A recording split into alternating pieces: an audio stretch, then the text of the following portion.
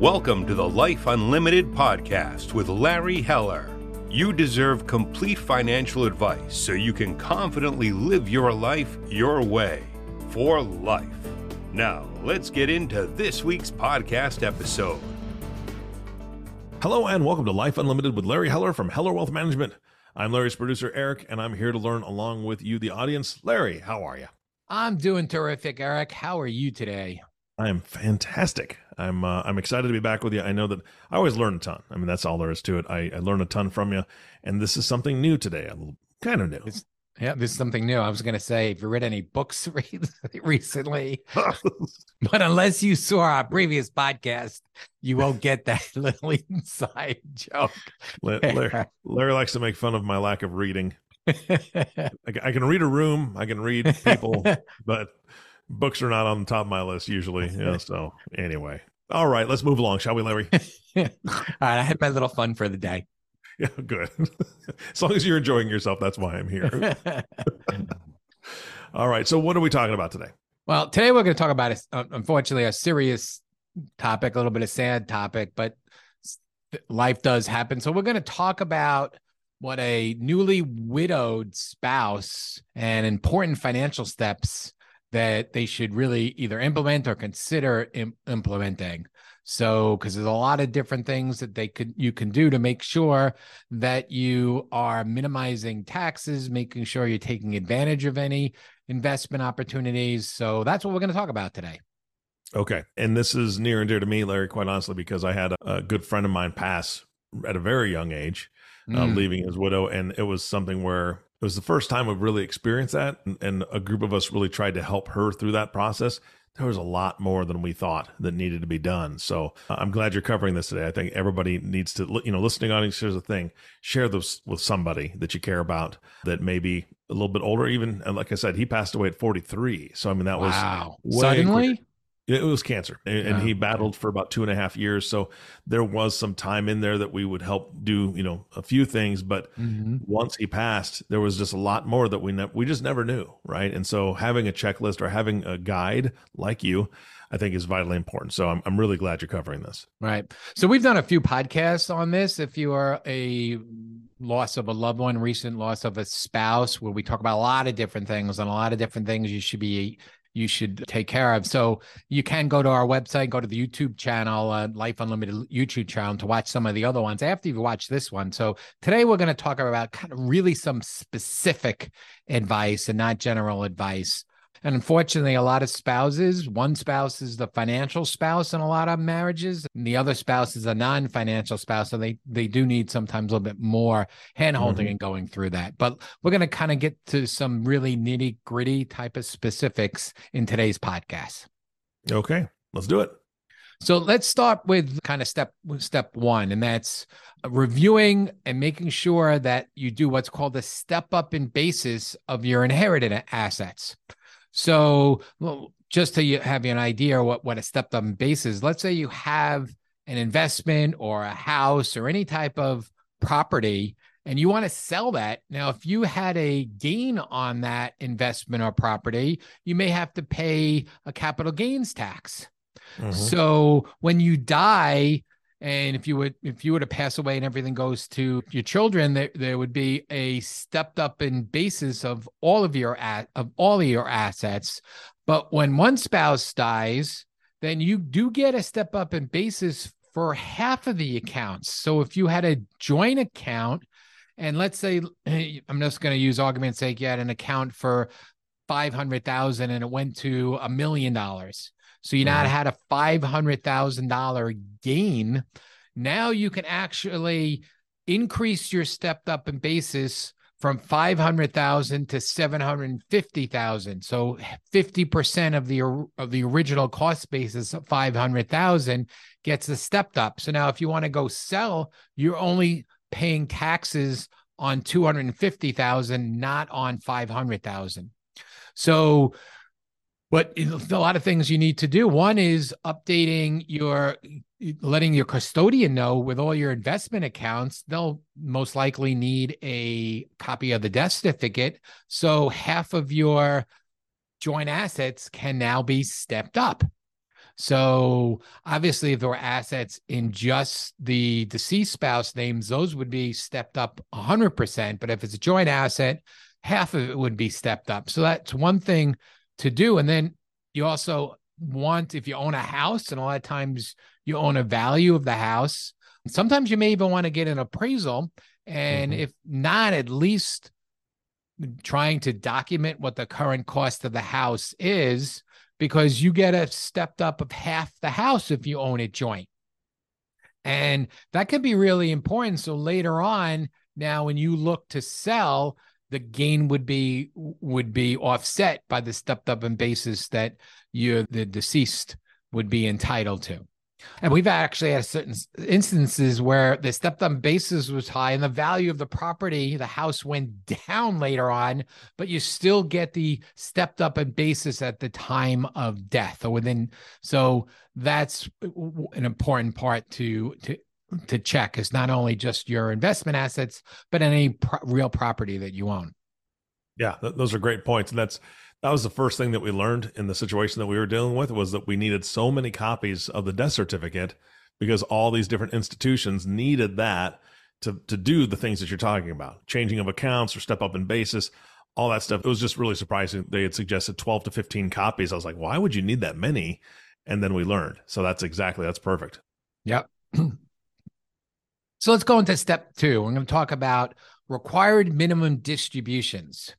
So if the deceased spouse was over 72, and now it's going to 73 and 75, but for argument's sake, now it's at 72, the spouse must take a required minimum distribution in the year of the death if it wasn't taken already.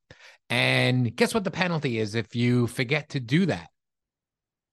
Well, if I remember right, it's 50%, whether or not it's a deceased spouse or not, right? It's 50% if you just don't take it. Exactly.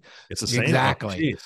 So you want to make sure that you do that. You also have the option as a spouse of rolling it to your own IRA, and especially if you're younger or maybe not even taking the RMD yet, then you can roll it over into your IRA so you don't have to continue to take RMDs each year. Now, if the deceased is older than you, then you may actually want to consider leaving it in that deceased person's name and taking required minimum distribution. So there's a few different planning opportunities depending upon your situation, what your needs, what your income needs are, but making sure that you take the RMD if they were RMD eligible before the end of the year. Got it. Yeah, that's important. That's a terrible, I'm sorry. It just bothers me because you've already lost a spouse. You're already going through so much. And then you forgot the RMD. People aren't thinking of that kind of stuff right then, right? Yeah. Yeah. Yeah. Especially if it happens late in the year and you don't have a lot of time left. You're planning on taking it in December and the person dies right around that time before you take it. You only have literally a short amount of time before it must be taken. Yeah, absolutely. So speaking of IRAs, and questioning, do you, as a spouse, the only time you're actually able to roll an IRA over into your name? Any other beneficiary of an IRA, 401k plan has to go to they don't have the option. It would have to go to that beneficiary. And right now, with the new rules taken out over 10 years, or by the end of 10 years. So, but the spouse can elect to move it, roll it over into their own name. So there are different reasons why you want to do that or not. First, is your spouse younger than the deceased? So maybe the spouse needs money and is under 59 and a half. And if they rolled it over into the surviving spouse name and they're younger than 59 and a half, guess what? If they need to take money out of that, there's a 10% penalty. Whereby if you left it in the deceased name now and you need to take money out, then, well, you have to take it out over 10 years, but you would avoid the 10% penalty. And again, if the spouse is younger than 72 and a half, by rolling it over into that person's name, you're now deferring the RMD to that person's name. And that person, if they're younger, may not have to take their required minimum distribution out to age 75. And again, if the deceased was younger than this surviving spouse, then you may want to consider leaving that. Again, all these steps, everyone is a specific situation, and should you discuss that with your financial professional to see which one works best for you. Yeah, that's a lot to consider. Yes. So then there is a lot of things to consider. And of course, like you said, there's also, you're just coming off the loss of your spouse. So there's a lot of emotions in there, but there's also a lot of financial items that need to be addressed. Yep. So let's talk about Social Security. So Social Security, you have to notify Social Security when your spouse dies. Normally the funeral home takes care of that. So the funeral home would notify Social Security. But one thing a lot of people don't realize, that Social Security checks received in the last month that you were alive need to be returned to Social Security, even if it was received on the last day of the month. So you don't get that's kind of surprising. You would think the last month you were able to, able to keep that, but no, that one it needs to go back to Social Security.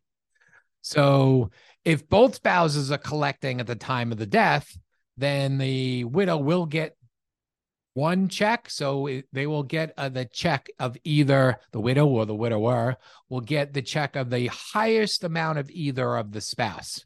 So even if they're returning one check, they're still going to get to keep a higher check. So if both are receiving it, then and the deceased spouse was higher, you'll get the difference in that 1 month check. But then going forward, you'll just get the higher of the two. Yeah. If you're not yet collecting Social Security and you're a widow, you don't become eligible until you age 60.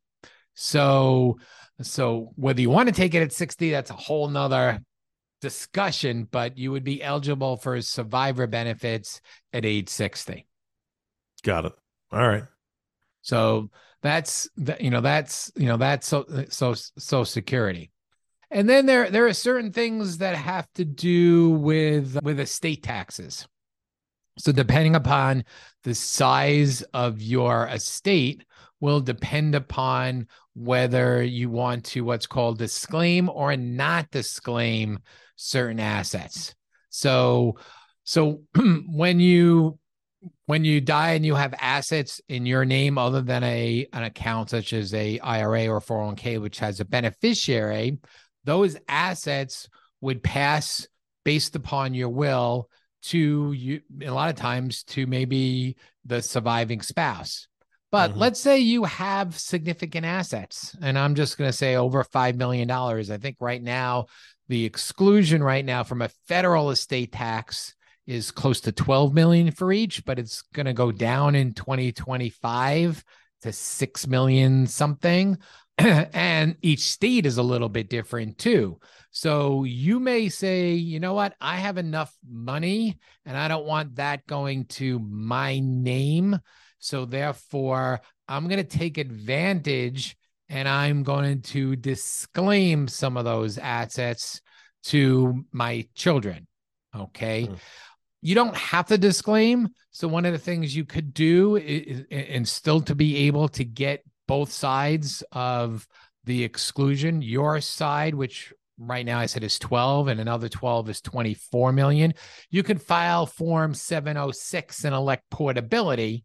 So then later on, you can get this lot in the large amount. Well, so there's some estate planning ideas that you need to kind of be aware of and decide if you want to do and disclaim that. So one of the reasons why you may want to disclaim is you have an asset that you're not going to really need and you want to get that to the next generation. You think there's a lot of growth on that. So instead of it being possibly taxed when you pass away, it can go to the children, which is called generation skipping. And we skip 1 year, one generation of a possible estate taxes. So, so knowing and deciding that you have 9 months after the date of death to making that decision, whether you want to disclaim or not disclaim, and also filing Form 706 if necessary, and electing portability comes into play depending upon what your net worth is, which state you live in, what the future taxes, and also how old you are, because you may have a lower estate now, and it may be great to disclaim because later on it may be worth a number that's up higher than the estate tax limits. So it's hard to kind of think like that when you've just lost someone and try to do all these different items. But looking at each one of these specifically could end up saving thousands of dollars for you on taxes or estate taxes. Yeah, that's, again, it's just going to point back to working with a professional that knows what they're doing, right? I mean, because I would never have thought of that, passing something to the kids and taking advantage of that rule right now. It's just too much. I mean, honestly, for some, especially like you said, somebody who's going through something like that. Yeah. We'll give out contact information at the end of the show because they need to be able to talk to somebody who knows what they're doing and can walk hand in hand with them through this process. Yep.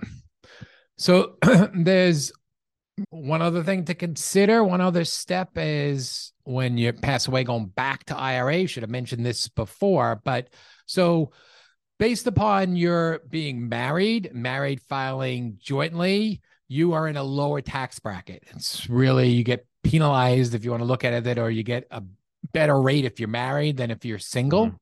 So whereby the Social Security, if you receive in the last month, has to go back.